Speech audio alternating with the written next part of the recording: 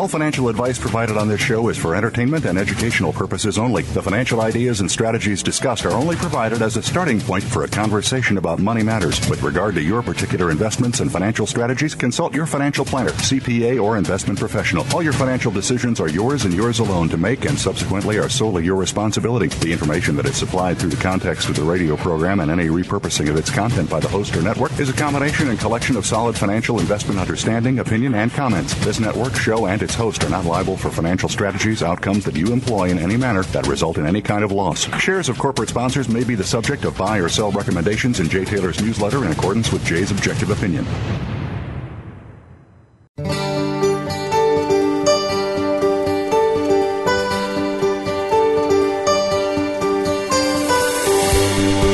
Welcome to Turning Hard Times into Good Times with your host, Jay Taylor.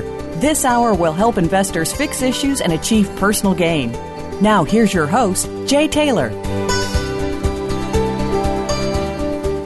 Welcome back to the second hour of Turning Hard Times into Good Times. I'm your host, Jay Taylor, and I want to thank each of you for listening to this show, making it the number one show on the Voice America Business Channel. I also want to thank our sponsors for making this show economically viable. For the second hour of today's show, our sponsors are NanoStruct Technologies, Paramount Gold and Silver Corp, Columbus Gold, and Golden Arrow Resources. Well, I'm really pleased to have with me for a second time Paul Usum. He's the editor of the Gold and Silver Analyst newsletter. That started he started that publication back in January of 2011.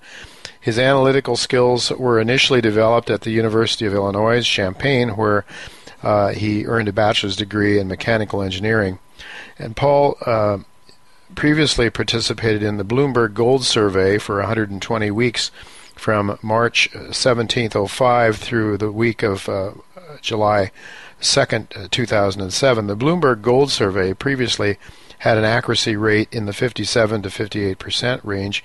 Paul Usum accurately forecast the gold price 79 out of 120 weeks, or that's a two-thirds, 66% success rate. So Paul has been very accurate, quite accurate, I might say, on predicting the gold price. So we're hoping that he can help us do the same thing today as the gold price continues to head lower. Welcome, Paul. It's good to have you with us.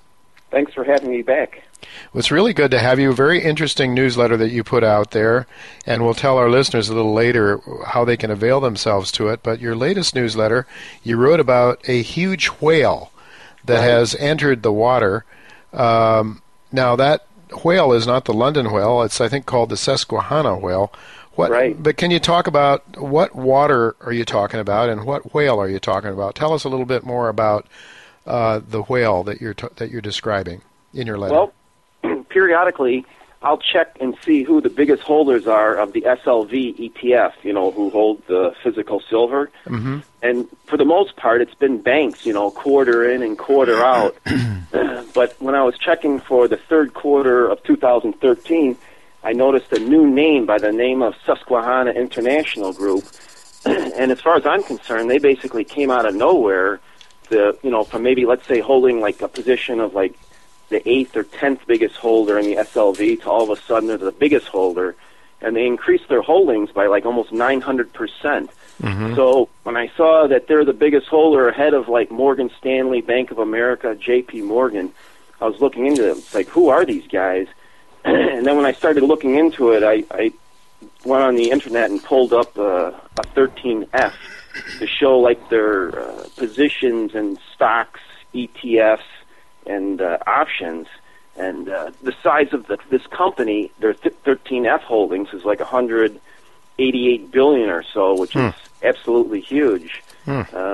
So I was just curious, what percent of their portfolio was this silver ETF as a percent of the total holdings, and as it turns out, it's a really small percent. So that's why I say, a huge whale has entered the water, and the water being, in this case, the SLV ETF. And they also substantially increased their position in the GDX ETF, which is also a little surprising to me.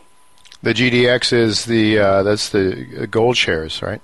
Right. It's like a group of like 50 companies or so, of the larger gold mining companies. So are they on the long side of this market, Paul? Are they both sides? How do these guys trade? Well, when you pull the information, you can get like the stock information and ETF information, like off the NASDAQ, and you can get a 13F from this company called Whale Wisdom. The 13F will really only show your long positions. It seems like in the United States, you just cannot find what the short positions are for a lot of these companies. You know, like in Europe, you can find out what the short positions are. Like in Germany and France, they've got reporting requirements. Like if you're shorting like over 0.5% of the stock, you have to report. And actually, I saw Susquehanna on the short very few times. I think like once or twice, like in France and once in Germany. A bigger short was like BlackRock. But to the best that we know, Susquehanna, well, we know Susquehanna is long this 7,242,000 shares of the SLV ETF. Whether they're short some amount of those shares, don't know. Yeah, it's interesting you say that, because we saw this, was it Jim Chanos, the very famous hedge fund, talking about his positions, and he was exactly saying what you're saying, is that you can't really tell what I'm investing in because we're not required to disclose short positions. It seems to me if you're required to disclose long positions, why not short positions as well? But in any event, Paul, well, these guys came out of nowhere in terms of the what's the name of it? Susquehanna International Group. The Susquehanna International Group in Pennsylvania, named after the river, I presume, Susquehanna River. They came out of nowhere, as far as you're concerned, with respect to the SLV and gold and so forth. But they certainly have been around. When did you say they were founded? They were founded in 1987 by 6 individuals who apparently all still are involved in the company. And this Susquehanna really is a global powerhouse. When you look at their biggest holdings, I've never seen anything quite like this. Most of their biggest holdings are options positions going calls and puts. So it appears that they'll take a position like betting on the stock market going down, but they'll hedge that with some calls betting on it going up. And they're not just here in the United States. You know, they've got short positions in Europe. They basically trade all markets around the world, to the best of my knowledge. Yeah. Okay, so they're $188 billion thereabouts in total assets. So their investment approach then is really pretty short-term orientated for the most part, do you think? I would think for the most part. I think their trader mentality at heart, you know, part of their trader mentality is, you know, calculated risk-taking, and they kind of embrace poker to some degree. And, you know, poker is basically, you know, like odds and probabilities. So they definitely are short-term, but, you know, like when I was looking at the SLV ETF holdings over the course of 2013, I noticed they were, like, still in the top, let's say, 10 holder in the first quarter. They were, like, maybe number 13 in the second quarter, and then they jumped to number 1 biggest holder in the third quarter of this year. So they're still holding this ETF. They're trimming their position as a trader would. My guess is this fourth quarter, with silver being down, I wouldn't be surprised if they trim their SLV ETF position pretty substantially. But the fact that they're holding it throughout the year, somebody somewhere seems to like silver at Susquehanna. What besides gold and silver do they invest in? You mentioned that it's a very small percentage of their portfolio. What else do they hold, or do they? I guess they don't hold anything too long. They probably tend to trade things in and out and go in different directions at different times. So while they're big right now in the gold and silver markets, they could be gone tomorrow, right? True. Although I would say like their option positions, you know, you couldn't rely on those. What they're publishing, you know, at the end of the third quarter, they could be gone the next day. But like their 5 biggest holdings are puts on the stock market, then puts on Apple, calls on the stock market, and then they hold a pretty big position in Apple Computer. It looks like $4.5 billion, which represents a little over 2% of their portfolio. So they do hold some stocks. They actually hold, you know, a decent amount of gold and silver stocks, and when you just look at their stock holdings and ETF holdings, they have a fairly substantial gold stock position, a little over $1 billion. But I say, they're just entering the water. Is the size of this company, they could get much more involved if they wanted to. Sure. You mentioned the names of 6 individuals that started the company. Do you have any sense of who else, who their clients might be, or are these the equity players, or maybe you don't have that information? Are there other equity players in this company, and who might some of their clients be, or is that information not available? I'm not familiar with that information. I know they're also a market maker for like 600 equity options, including J.P. Morgan, Goldman Sachs, I think GE. So that probably explains why they have such huge option positions, as a percent of their portfolio. Sure.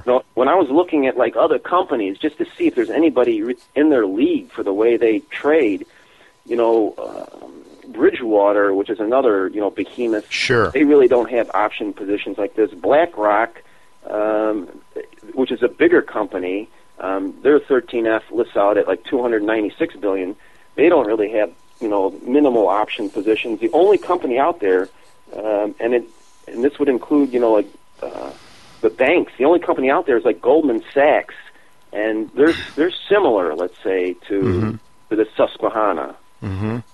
Well, everybody's heard of Goldman Sachs, but very few people have heard of Susquehanna, which really leaves me wondering who they really are, aside from the 6 founders. And, can you give us some sense of how big a player they would be in the gold markets compared to some of the other big names, like the J.P. Morgans or the Goldman Sachs or the Swiss Bank? Well, they're actually, BlackRock has, if you pull their 13F, they're listed out at $296 billion.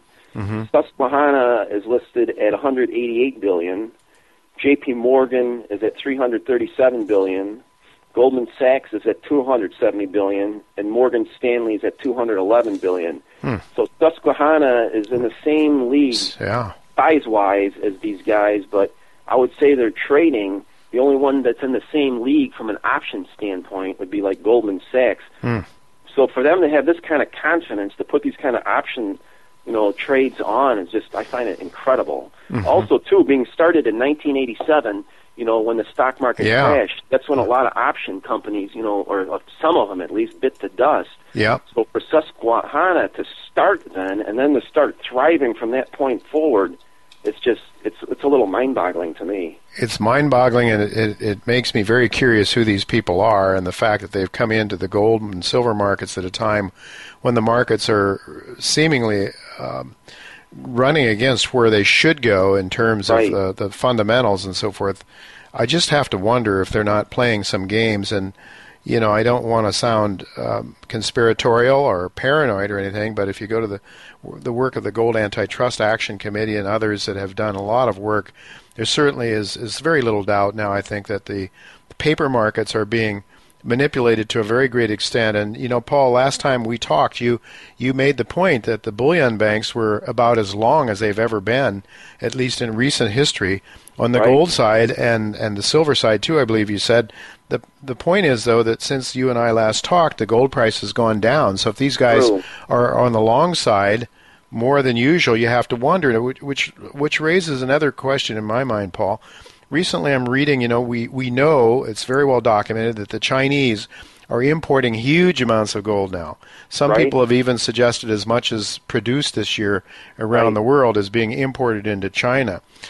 Somebody was suggesting that J.P. Morgan and other major players, but specifically J.P. Morgan, that has probably the ability to front-run these gold and silver markets, is maybe very, very well doing so on behalf of their clients, their Chinese clients, to allow them to buy gold as cheaply as possible. And they're also suggesting, or the same person noted, that in fact J.P. Morgan has taken something like 96% of all the physical bullion off the COMEX, gold bullion off the COMEX this month. Right. So you put those things together and you sort of start to say, well, maybe that's what's going on. Maybe the Chinese, or the J.P. Morgan, which is buying off the privileged people and the policymakers in China by hiring their sons and daughters into privileged positions. Well, maybe J.P. Morgan is also involved very much here in manipulating the price and taking delivery. Maybe that's part of the reason they have a long position is on behalf of their Chinese clients. Any thoughts on that supposition? Well, I agree with you, but I'd like to point out also that, since we talked last, the banks have actually increased their long position in the gold market. So when you go to the bank participation report for December, the banks now are net long 43,369 contracts, which is the most net long they've been in the last 2 years. I hadn't gone beyond that, but I wouldn't be shocked if this is their biggest net long position they've had. My guess also, too, is with this further downdraft in December, I would venture to guess, and a pretty safe guess, that when the bank participation report comes out for early January, they're going to show the banks getting further net long. So, the price is going down now, but the banks are getting more and more and more net long. Who knows where the bottom is? Who knows how much, physical they have available that they can drive on the market and drive the price lower. But as they drive the price lower, the banks are getting further and further net long, according to the bank participation report. And I agree with you. I don't doubt for a second that J.P. Morgan might be colluding with China to give them gold at reduced rates. J.P. Morgan sold their building in Manhattan to China at something like half off, which, housed the largest depository of gold in the world. The question is, what happened to that gold that's in that building that J.P. Morgan sold to China? I wasn't aware of that, Paul. Do you happen to know where that building is in New York City? This was an article that came out about, I'd say, a month or two ago off of Zero Hedge. I don't have that at my fingertips. Okay, no problem. That's very interesting information. I'll certainly do some research on that. But, Paul, you were just saying your supposition or your belief that the banks are probably going to go more long. And here is a very interesting article from Bloomberg that I just pulled up today. It says Shanghai Gold Exchange contract volume surges on price slump. Yep. So this would go right in hand with what you and I are just talking about. Right. The Chinese the lower the price goes, the more these guys love this stuff. Right. And it was also an article. I think it was also on Bloomberg Television the other day, or it was CNBC, that one of the analysts was talking about how all the gold is disappearing from the Western vaults and heading off to China.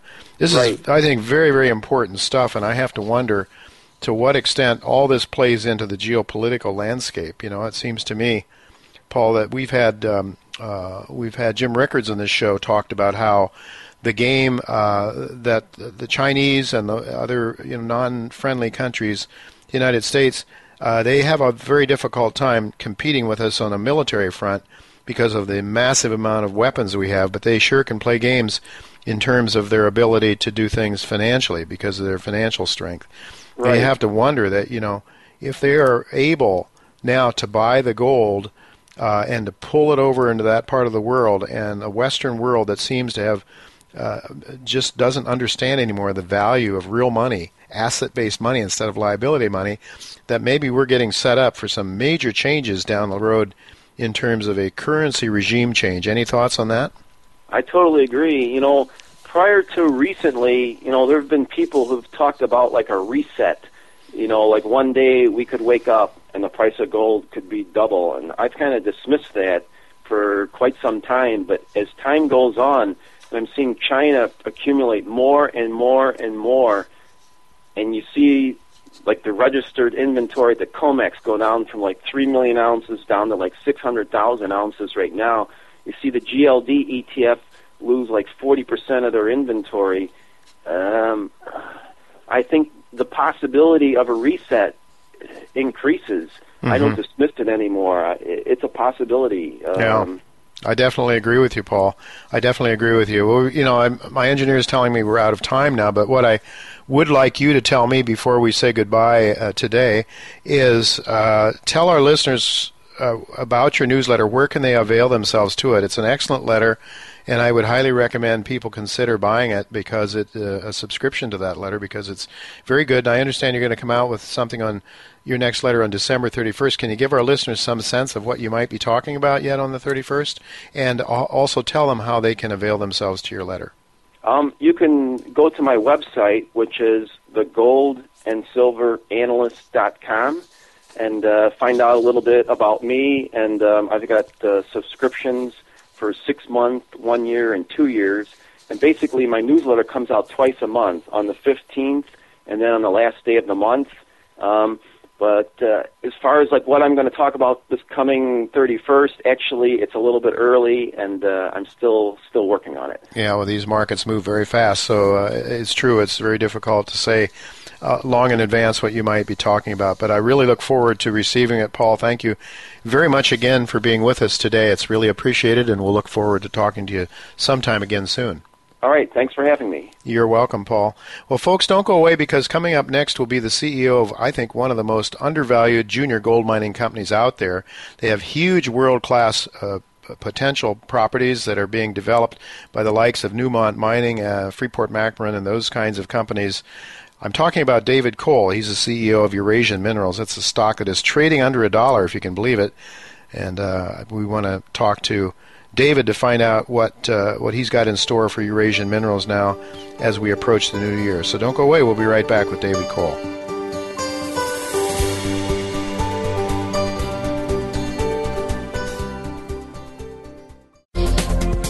The business community's first choice in Internet Talk Radio. Voice America Business Network. Paramount Gold and Silver is a U.S.-based exploration company with multi-million-ounce gold and silver deposits. Paramount's primary asset, the Sleeper Gold Project in northern Nevada, is located in one of the world's most prolific mining districts. Paramount's gold equivalent resources stand at over 7 million ounces. Paramount trades on the NYSE under the symbol PZG. For more information, go to www.paramountgold.com. Paramount Gold is located for success in gold and silver exploration. We're always talking business. Talk to an expert. Call now, toll free, 866-472-5790. That's 866-472-5790. Voice America Business Network.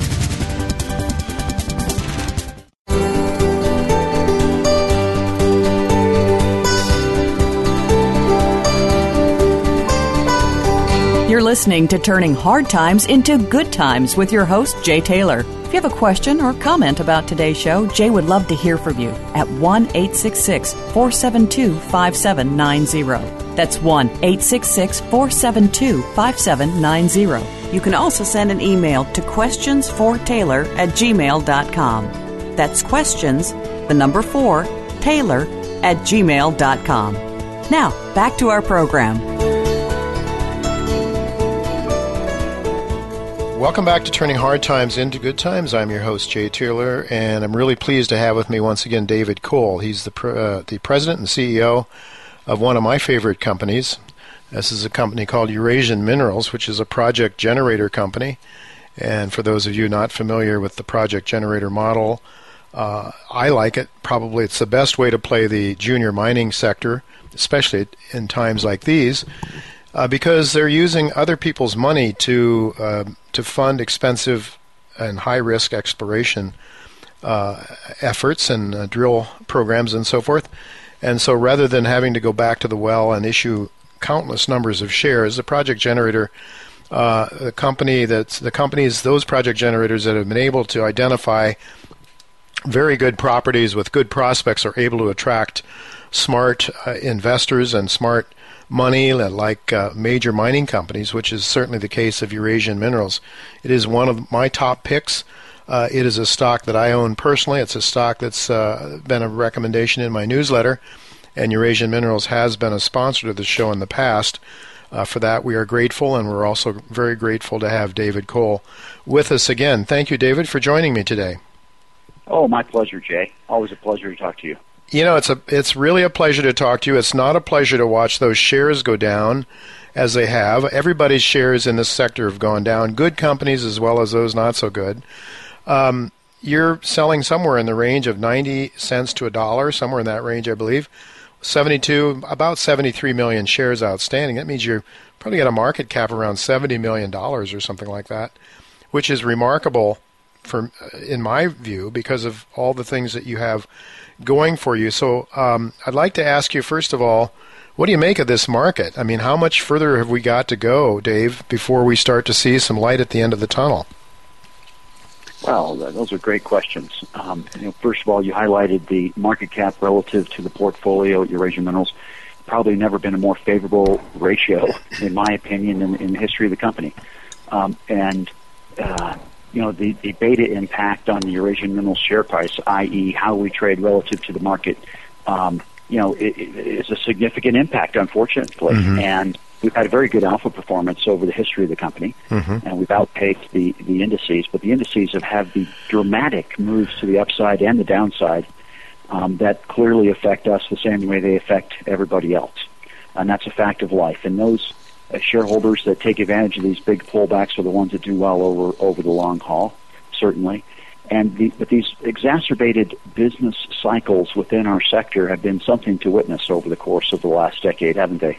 Oh, indeed they have. And but I was looking at your chart though, Dave, and certainly while you're down from, I guess you were up $3 and something a couple of years ago, you're down a lot less than a lot of the other companies, a lot of the other project generators too. So if that's any consolation, but really it's all relative, isn't it? It depends on what you've got on the ground and in the ground and the prospects that you have. And you have so many things going. First of all, you are involved in how many different countries and how many projects do you have?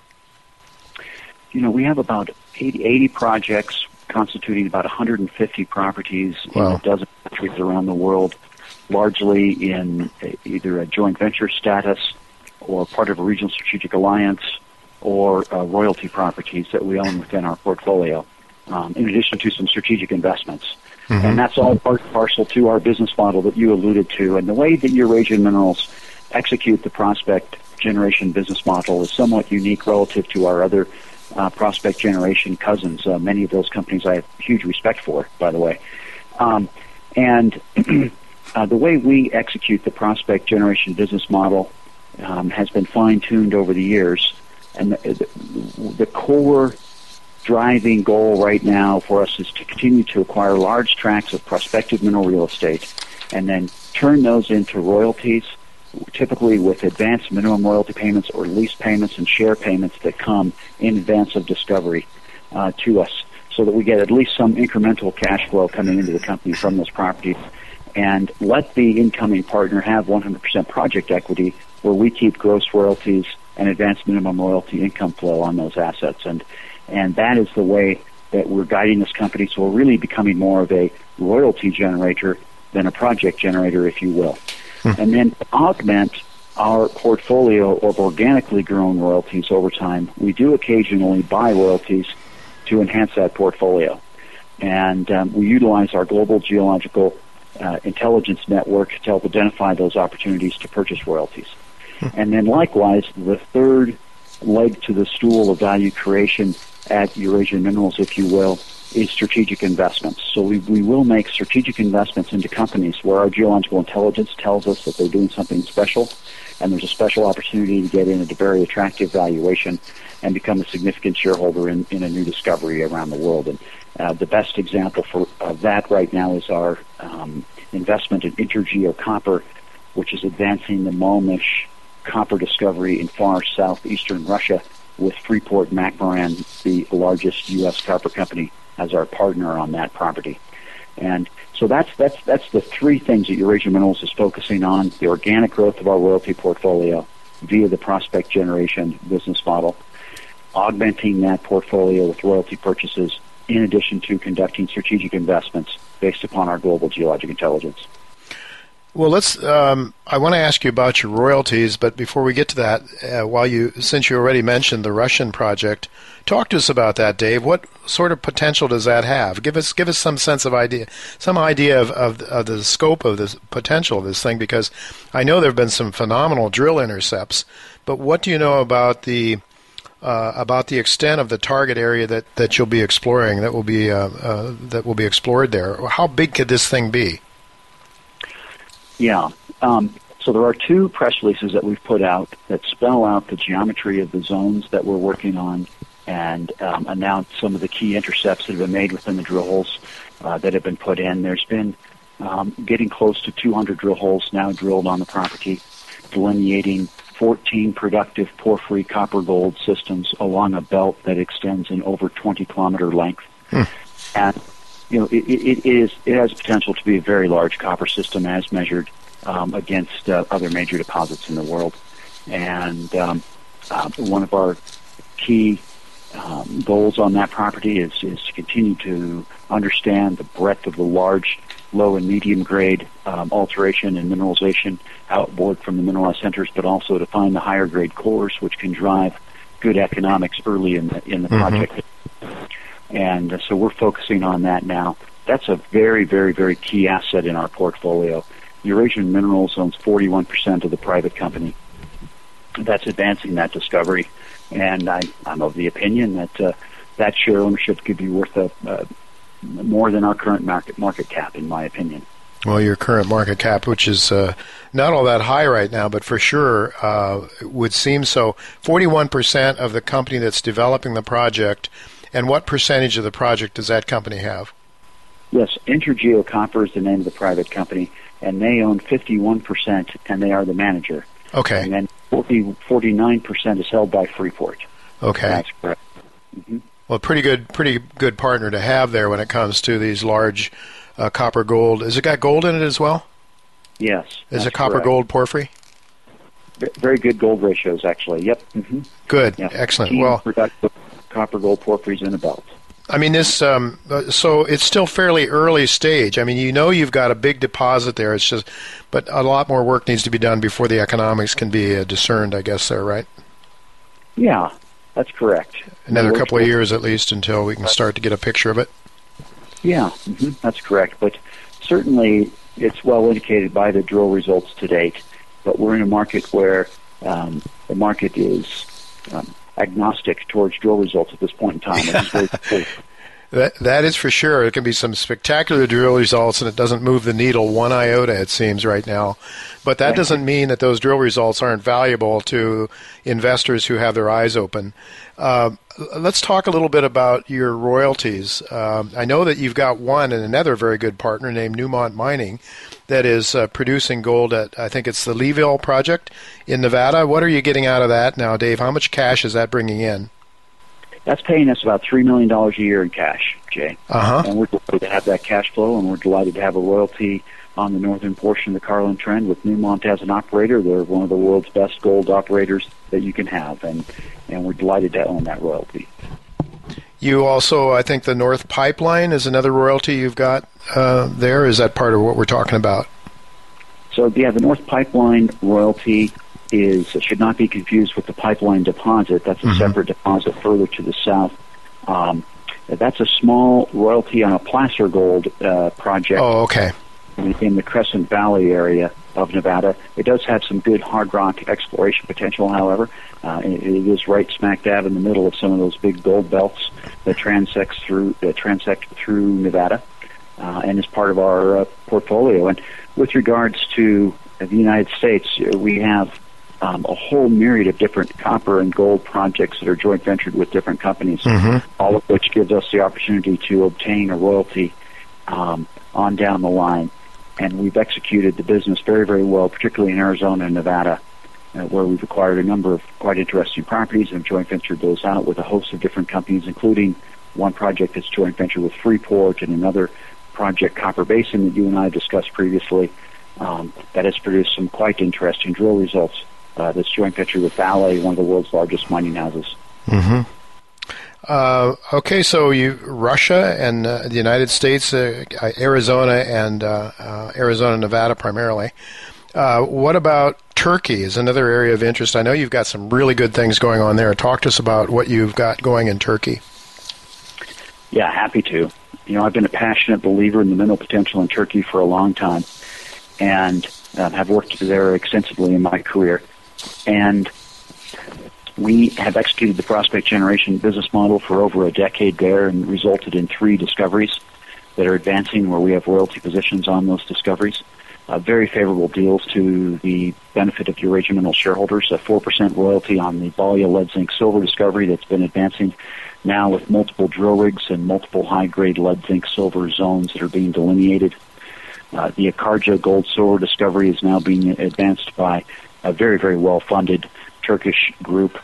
They're in the steel and banking business, and that gold and silver discovery has produced some excellent high-grade as well as broader zones of medium-grade mineralization. Over time, we've put out a whole myriad of different press releases, which you've seen, Jay, and commented on. I expect that we'll continue to generate news from that property as that resource grows over time. And we also own the Sisorta discovery, which was made a number of years ago in its joint venture with Chesser Resources. So we've had a very productive business in Turkey over time, and we're starting to enjoy the fruits of that with advancing resources on our properties. Where do you think your next cash flow, royalty cash flow, might come from? Could it be one of those projects in Turkey? Yeah, I believe that the next cash flow from production is likely to come from the Balya lead zinc silver discovery. The Dedeman Madencilik, the local lead zinc mining company that has that project, is quite capable of putting that into production. Is that, how far along towards production is it? Have they done economics on it? Yeah, project feasibility study yet or anything like that? Well, they're a private company, so they don't release information of that nature. But we are familiar with their development, certainly. We stay in very good communication with them. And they actually had an interesting thing happen. They went to put in a shaft to put it into production, and then they ran into a high-grade zone when they put the shaft down. And, of course, you prefer to put a shaft in a place where you're outside the mineralization and then drift into the mineralization to mine it, because you'll sterilize the mineralization immediately adjacent to the shaft. Yeah. It would interfere with the integrity of the shaft if you mine the mineralization immediately adjacent to the shaft. Yeah. So they've actually had that problem where they're having troubles finding the edges of the mineral that continues to remain open as they drill it. So they had to back off from that shaft sinking project in order to put it in production. So it's a Hollywood problem in that the mineralized zone continues to grow. But it's probably delays the cash flows from what otherwise would have been for you. Yeah. Yeah. It's money in the bank. It's money in the bank, Jay. Yeah. You know, and we know that lead, zinc, and silver is going to come out of the ground, and we'll have our 4% royalty, which is a fabulous royalty to have. Yeah, indeed. And zinc, I think, in talking to some of my colleagues that I've had on my show, I think it's zinc that Eric Coffin is extremely bullish on right now and says, just show me a good zinc mine. So I guess this isn't a pure zinc mine, obviously, but nonetheless. And that's you've got 4% royalties, I think you mentioned on that one as well. So it'd be... Okay, so I know you also have some properties in, is it Kyrgyzstan or one of those places, one of the stands? Yep, we had a prospect generation program in Kyrgyzstan that was led by a very good geologist there, Pavel Reichel, and we generated some opportunities. Ultimately, we sold that business unit and kept royalties on those properties. They're being advanced by a Korean company. We also have a robust portfolio in northern Sweden and for iron, copper, and gold deposits, and we're doing some good work there in northern Sweden. I'm quite impressed, actually, with the geological prospectiveness and the ability to function within the country of Sweden, which was rated number 2 recently on the global mining risk scale as the second best country in the world to work in the mining business. And we found Sweden to be a very functional place, and the geology in northern Sweden is particularly interesting. We're quite excited about that. And there's a very large discovery ongoing with Reservoir Minerals in the country of Serbia. And Reservoir Minerals was a company created by a merchant banking transaction early in the history of Eurasia Minerals, where we sold off our Serbian portfolio for a combination of cash, shares, and royalties on the projects. And Reservoir has gone on to make a very good discovery there, partnered with Freeport, the Brestovac property. And we have royalties in close proximity to that discovery that ultimately could become very valuable if that system continues to grow. I think that's quite prospective real estate there. Yeah, I noticed a 2% NSR on gold and a 1% on base metals. Is that it for that one? That's correct. That's correct. Right. And I guess, what I'd like to know as a shareholder and is how soon do you think some of these royalties are going to kick in? I mean, it's hard to say. You mentioned the one in Turkey was ready to go into production, and they had this great problem of discovering another high-grade or another mineralized zone where they're going to put the shaft. But to give us some sense of idea, some idea of how soon we might see more cash flow coming into the company. I mean, within the next 2-3 years, we might see something more? I do believe that, and there's a number of catalysts that can drive our stock price other than cash flow from the royalties. Sure. Actuation of the valuation of the underlying resources. One important thing about royalties, Jay, is that they tend to trade at a premium because when a royalty holder is exposed to perpetual exploration upside, in addition to commodity price rise over time, and because of those two factors, royalties tend to trade at a premium. So you could get recognized for royalty ownership before they start to become cash flowing. Mm-hmm. And certainly the mining industry is an industry where it takes a long time to bring a deposit through the exploration phase, the development phase, and into production. So sometimes you can be years away from actual cash flow from production, but still get significant credit for the ownership as the exposure that you have to those assets. And a great example of that is the premium that Franco-Nevada and Royal Gold, the two largest gold royalty companies, trade at relative to their actual cash flow. And that's the best example to point to show what the market will give credit for relative to cash flow. So indeed, we can see credit in our share price before we get cash flow. But very importantly, we do expect to see cash flow from the Balya royalty when that comes into production. We believe that the Akarja project will move forward and has a strong likelihood of becoming a significant cash flowing royalty over time, and other royalties in our portfolio, which are quite numerous. So it takes too much time to go through them all. Yeah, there really are. There are a lot of them. That's for sure. Yeah. And I think the whole portfolio waxes over time as they're advanced. Exactly. We haven't mentioned Australia yet, and I know you've got some really exciting, albeit fairly early, prospects in Australia. Just take maybe 30 seconds to tell us about that. Sure. The Coonamberry project in Australia is being joint ventured off, and we're keeping a royalty there. That's a very exciting grassroots prospect where some large specimen gold was found, and so, of course, people get quite excited when they see the specimen gold. Sometimes that's indicative of a good hard rock deposit, and sometimes it's not. We believe it's quite prospective, and there's some new owners coming onto that property to advance it, and we're happy to be royalty holders.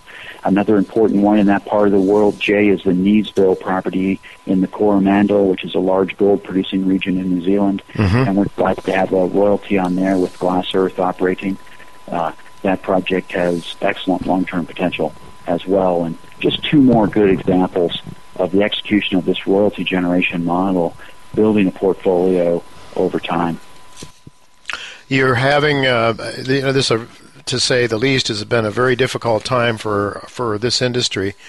Juniors are having a hard time funding themselves. You have a lot of major companies, though, that are pretty well endowed financially. Are you seeing them pull back at all? Are you seeing some hesitation in going forward with some of the agreements that you have at this point in time, Dave? So that's a global phenomenon in the mining industry, Jay. There's no doubt about it. Definitely some of our partners have curtailed spending, and that's just a fact of life right now in this current marketplace.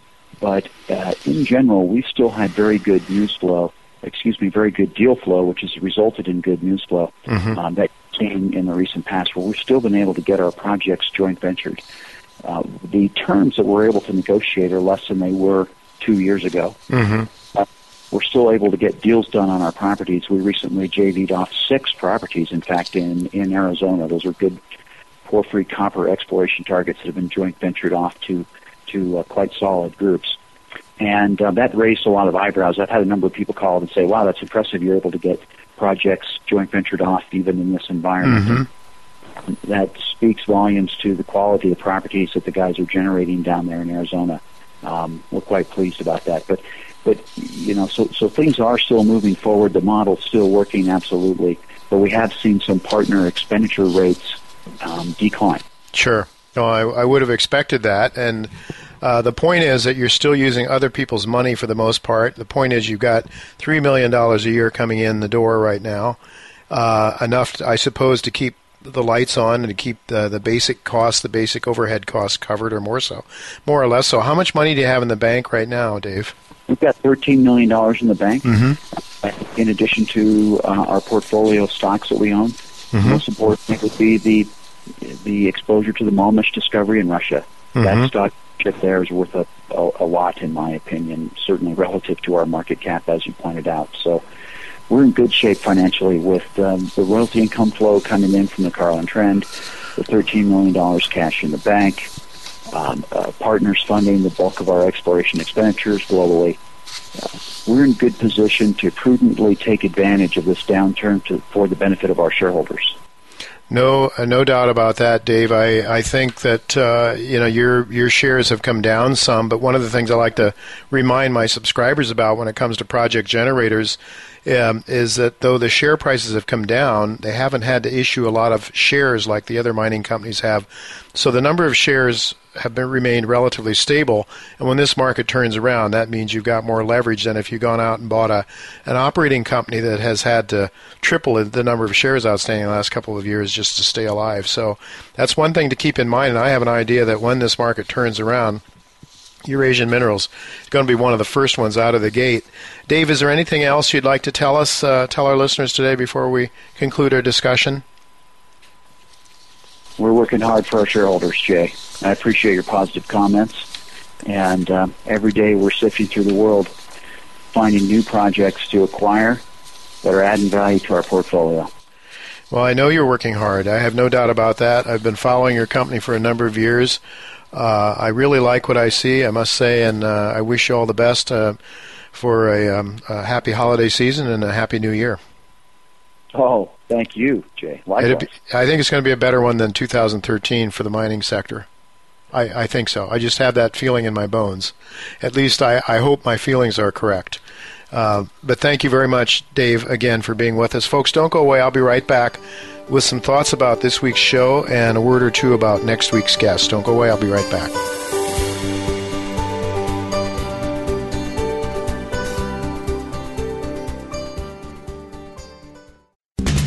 We're always talking business.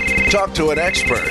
Call now toll free 866-472-5790. That's 866-472-5790. Voice America Business Network.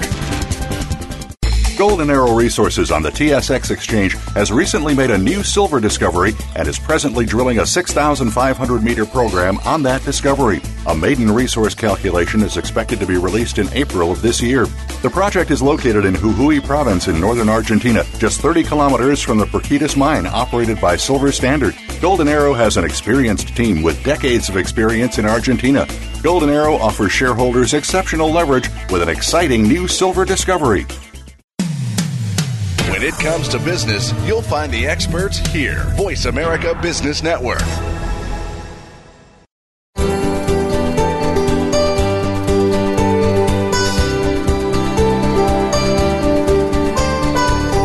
You're listening to Turning Hard Times into Good Times with your host, Jay Taylor. If you have a question or comment about today's show, Jay would love to hear from you at 1-866-472-5790. That's 1-866-472-5790. You can also send an email to questionsfortaylor@gmail.com. That's questions, the number 4, Taylor@gmail.com. Now, back to our program.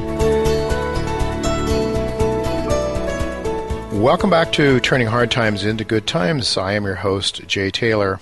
Well, in recapping today's show, I was very pleased to talk to David Cole. He's the president and CEO of Eurasian Minerals. It's a project generator company that I think is most exciting, with huge number of properties, world-class targets that are being funded by major mining companies, and it is a company that is also quickly turning into a royalty company, already with some $3 million coming to the company's coffers per year for a gold project operated by Newmont, that being in Nevada. And there's expansion there, lots of other royalty properties around the world. Very, very exciting company. And I would also add that the company's gold porphyry target in Russia, in which it owns an equity interest, in the largest player in that project, could also be hugely valuable to this company because it is a massive, major deposit.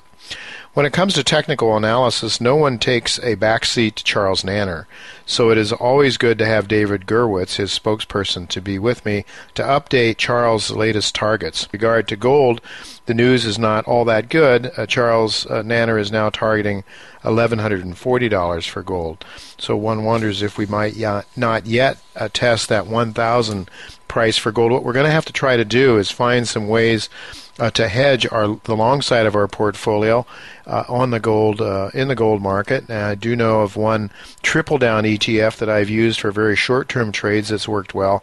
But if there's someone out there that knows of a single down, single short against gold or the gold shares, please let me know. I'd like to have a more stable, less volatile way of playing the short side of the gold market to try to hedge ourselves, because I think it's very possible that we still haven't seen the lows in gold as much as I wish that were not the case. One of the most interesting aspects, I think, of this world and the markets is the interplay with geopolitics. You know, we had James Rickards on this show not long ago that talked about how he believes the Chinese will use currency wars as a means to compete against the military superiority of the United States.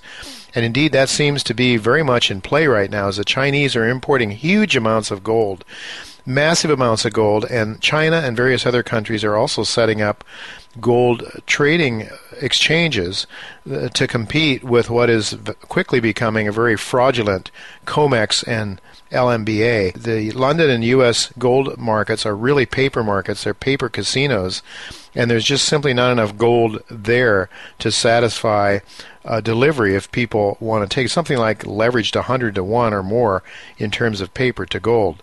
So I think the Chinese and others are seeing through that. Very interesting things going on there.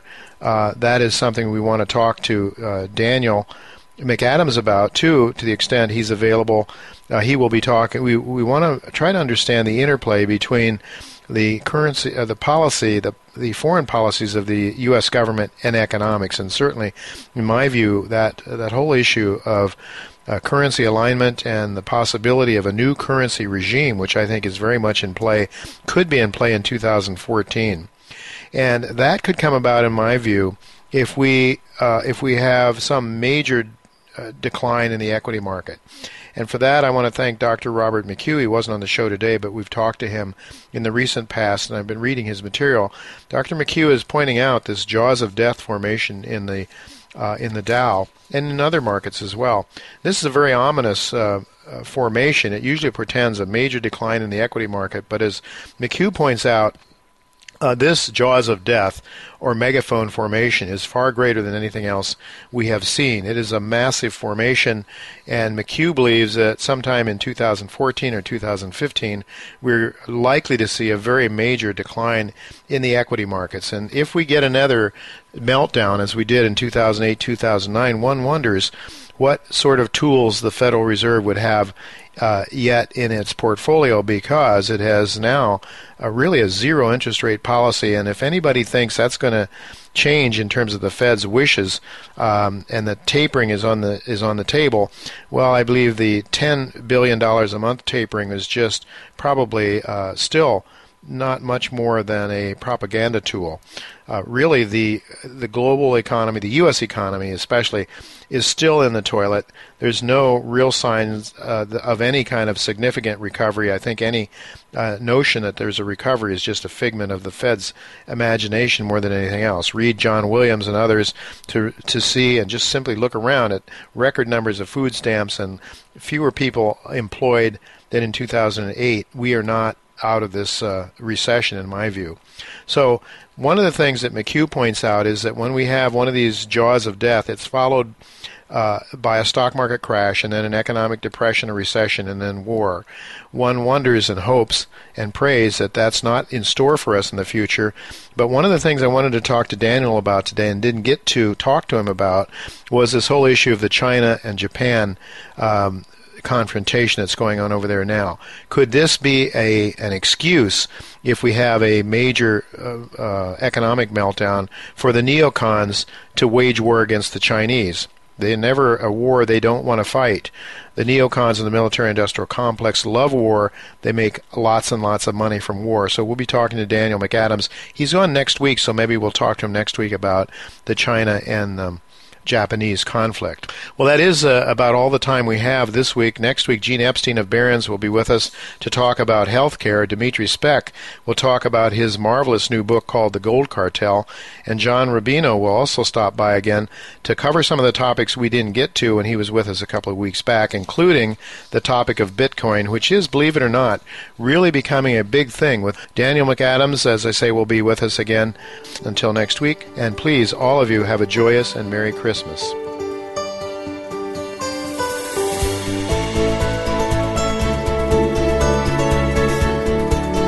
Thank you again for listening to Turning Hard Times into Good Times with Jay Taylor. Please join us again next Tuesday at noon Pacific Time, 3 p.m. Eastern Time on the Voice America Business Channel.